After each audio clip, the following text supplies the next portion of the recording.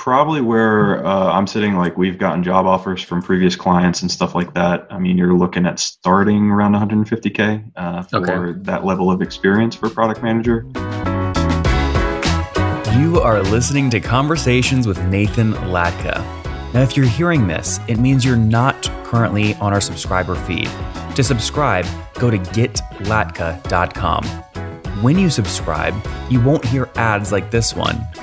You'll get the full interviews. Right now, you're only hearing partial interviews. And you'll get interviews 3 weeks earlier from founders, thinkers, and people I find interesting. Like Eric Yuan, 18 months before he took Zoom public. We got to grow faster. Minimum is 100% over the past several years. Or bootstrap founders like Vivek of Question Pro. When I started the company, it was not cool to raise. Or Looker CEO Frank Bean before Google acquired his company for $2.6 billion. We want to see a real pervasive data culture, and then the rest flows behind that. If you'd like to subscribe, go to getlatka.com. There, you'll find a private RSS feed that you can add to your favorite podcast listening tool, along with other subscriber-only content. Now look, I never want money to be the reason you can't listen to episodes. On the checkout page, you'll see an option to request free access. I grant 100% of those requests, no questions asked. Hello everyone, my guest today is Dan Moore. He's been a programmer since age 8 and Georgia Tech grad in computer science. He's now the product lead and CEO of Vaporware, a B2B SaaS product consultancy that helps entrepreneurs take their ideas to market. Using lean practices, they work with on a fixed budget, flexible scope project initiatives that help leaders make smart bets in innovation where folks don't know all the facts when they do get started. Dan, you ready to take us to the top? Yeah, absolutely. All right. So just to be clear here, you are not a SaaS company. You're an agency that does a lot of work on maybe MVPs or specific product features for SaaS companies. Correct. I see. When did you get started on this? Did you have your own SaaS company? We founded as a C Corp in Delaware specifically, or S Corp in Delaware specifically to tackle our own SaaS problems. What we realized was our ideas were kind of shit, didn't work well in the market.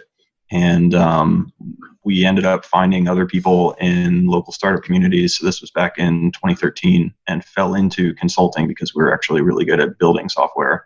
And then later on, 2015, I got more into that product management marketing side because I realized that that was a very hard problem, not just for ourselves, but for everyone. So product market fit is where we've specialized ever since. Mm-hmm. And okay, got it. So you launched doing this and then realized, hey, you should just do this for other people and have them pay you sort of a fee. Help me understand pricing wise, right? So if a SaaS company comes to you and they want to have you launch, an MVP, are you handling design, development, architecture, information, all that? Yeah, everything. So we work with a lot of people that have never done it before, and typically like brand new, getting to market, doing some manual MVPs or lean customer development, like you're talking 25K kind of thing, all the way up to existing businesses that have done this a lot and are willing to invest a lot more, kind of have more faith, maybe have done some of that testing with their customers already and are looking to scale those ideas. And so that starts at around the 100K level. Okay, got it. So 25 to 100K sort of style projects, and how many customers will you work with at any given sort of one time? So we have 2 pods of people.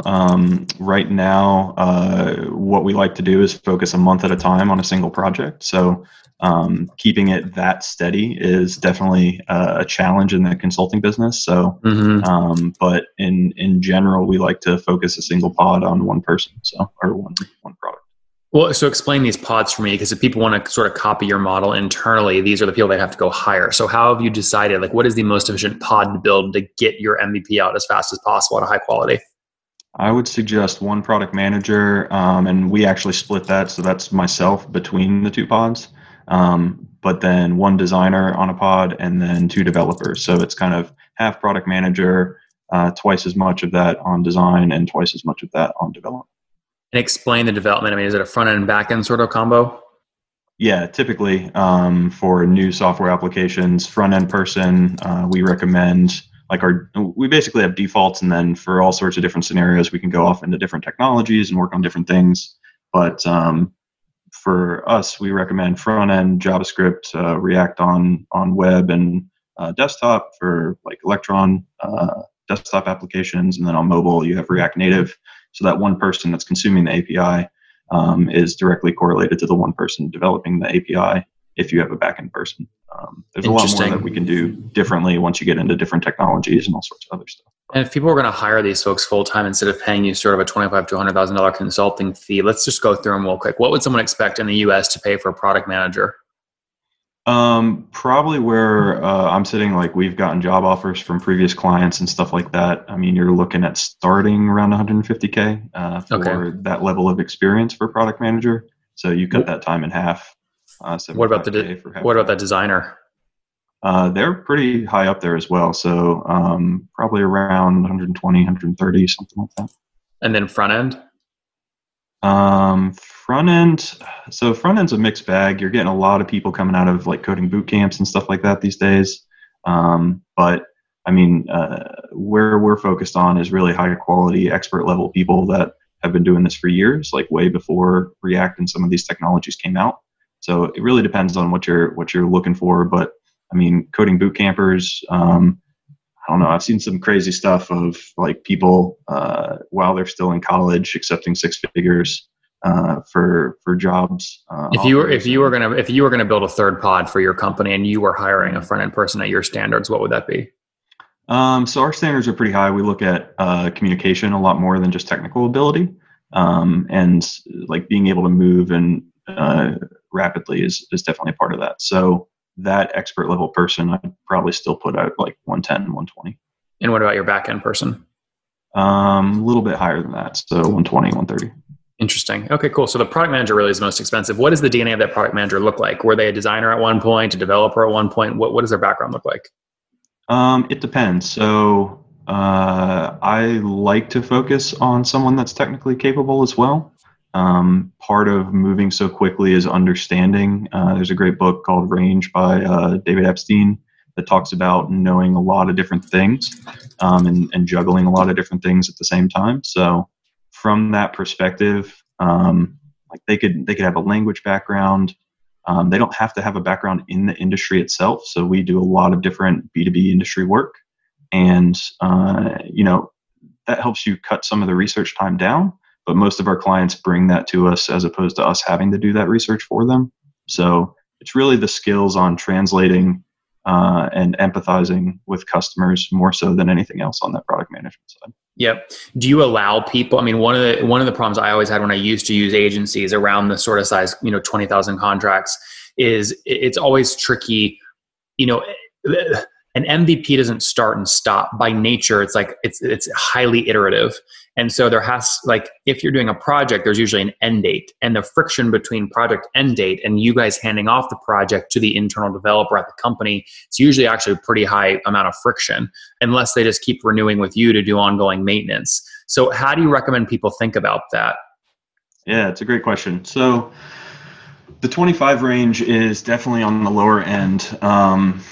Where we've had the best luck with that is for software as a service companies that are going through some kind of incubator or accelerator that are looking to essentially they're in talks with the CTO, but at the same time they're getting pressures from their investors or other mentors to just put something out there kind of thing. And so it's a very early stage of the product. And the handoff is more on, or the goal of the MVP is always to learn one specific thing. So with that specific learning of here's the one thing that we're testing out, here's the one thing we want to know, it's not necessarily this graceful handoff that scales into infinity. It's a very quick and dirty kind of way of solving the problem. On the larger side of that, well, hold on. So is the code useless, right? I mean, if I pay you 25 grand, I'm going through an accelerator, and then you deliver it and you're done, then I bring on a CTO. I mean, did we have to rewrite all the code? No. So it depends on what you want to use it for. So one hand, why we named our company Vaporware is because to sell a product, it doesn't have to exist. So we're not building something that doesn't exist. We're building something that tests a specific problem. And if you're able to take the learnings from that specific problem, either through that code, like a front end side of it, but strip out the back end that maybe didn't scale the same way. So that's where that natural front end back end split is really valuable. So that's kind of one solution. The other solution is, maybe that solves a specific problem for one specific user set, but not for everybody. And so you integrate it as a different piece of a solution. So when we work with larger companies, that's where they typically bring us in for some kind of specific integration, test out a new market, and do customer development with some MVP feature set. And so it's not designed to say, yes, this is how we're going to take our this one specific product to market and scale it wildly. It's, is this enough work and is this enough investment to get the real feedback that we need from customers signing checks versus just filling out an interest form and kind of do a smoke and mirrors presentation or something like that. So it is to some degree designed to be throwaway in terms of, does that. So you're a super expensive slide deck. You're like InVision, but it's actually live and it costs $25,000 minimum. Yes, that's one way to think about it. My preference would be, if I liked working with you and let's say I paid you $50,000, I'm going to call up at the end and say, Dan, I want to hire this pod. I'm willing to pay him $500,000 a year. And you're going to say, no, they're my best talent. You can't have my pod. You cannot bring them internal. But I imagine there's a lot of people that's what they would want to do. That would be my natural instinct. Yeah. And I think where we've been able to stay away from that is what we provide in a consulting company for our own employees is the ability to scale and work on different things in a very rapid environment that's different than if you were underneath one architecture and one product solution for the next year even. That's a long time when talking to a software developer. Yeah. So when did you guys launch the agency? What year? We officially launched in 2013, came over full-time. So we took a really risk-adverse approach, saved up money, had full-time jobs before then. Came over full-time January 2015. So we're now. And give me a sense of like 2019, right? So last year, about how much revenue did you guys do and how many people? So we were at 8 last year, did about 1.2 million. That's good. So, I mean, a nice business, great lifestyle business, makes people, gives people enough freedom where they can sort of do what they want in life and get what they want. Yeah, absolutely. I think like we had really strong revenue share programs. We all realized what this business is. I mean, definitely looking at other SaaS companies and all the clients we work with, it's totally different numbers game. Tell me what you mean by that. You have a rev share program? Yeah. So instead of like we have a bunch of odd benefits that you don't typically see in SaaS companies. So we stick to 40-hour work weeks. We did something for all of 2019, which was 4 days a week on client work and 1 day on whatever you want, which a lot of it was growing the business kind of thing and going after new customers. But and then the revenue share program, I don't have those numbers off the top of my head. We switched that. So it was essentially those 120K kind of price ranges for people. We were looking to see if we can attract the right kind of talent that is interested in uncapped salaries and bringing in more clients and being more a part of the core business. Essentially looking at like co-op models and employee owners and stuff like that, trying to come up with a solution to attract people that were willing to take risk with us.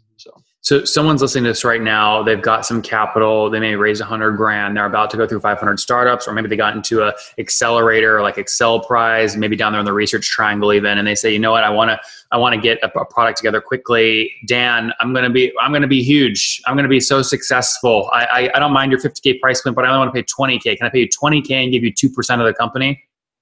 Yeah. So you're talking investment model. Yes. So we tie it to specific growth opportunities and look at it more from an investment standpoint. And that is the few times that we've taken that on. So last year, I think we did it twice out of the 20 or so clients that we were looking at. So about 10%. It was based on the people. It was based on as both the client people and the people inside of our company willing to take that risk. So yeah, because you've essentially got it. You're guessing me as a founder coming to you. You're saying, is this guy Nathan? Is he going to be successful? Will his equity be worth anything, or should you just stick to having him pay us $40,000 cash right now? And that's a tough thing. You basically become a VC at that point. Yep. So it muddies that relationship, but it fits in well with our model because we're looking as experts in coming in to these SaaS startup companies or mid-sized companies as advisors as well. So we're able to, I mean, that's one thing that kind of separates all of our relationships from most development firms is we don't just build what people tell us to build. Like with that product management in-house, we're able to say, no, that's a terrible idea. Don't go down that path. What you want is this other thing, and we'll help you get to that learning in half the price. So it's good stuff. It's really focused on that. All right, Dan, let's wrap up here with the famous 5. Number 1, what's your favorite business book? Business book. Lean Customer Development. Number 2, is there a CEO you're following or studying? I don't know if he technically calls himself a CEO, but Simon Sinek. Number 3, what is your favorite online tool for building your company? LinkedIn.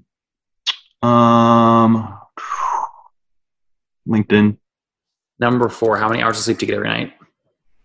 9. Okay, and what's your situation? Married, single, kids? Married, kids. How many kids? 1 girl who just turned 1 and 1 boy who's about to turn 3. Oh, wow. Congratulations. And how old are you? I am 31. 31. Last question. What do you wish you knew when you were 20? Ooh. I wish I knew I could get into business a lot sooner. Guys, there you have it. Vaporware. For 25 to 50K, they will help you get your SaaS MVP sort of launched, especially if you're targeted on learning sort of one thing, or kind of think of it almost like a PowerPoint deck, but on serious steroids because it actually works. You can actually sell it. Dan, thanks for taking us to the top. Thanks for having me.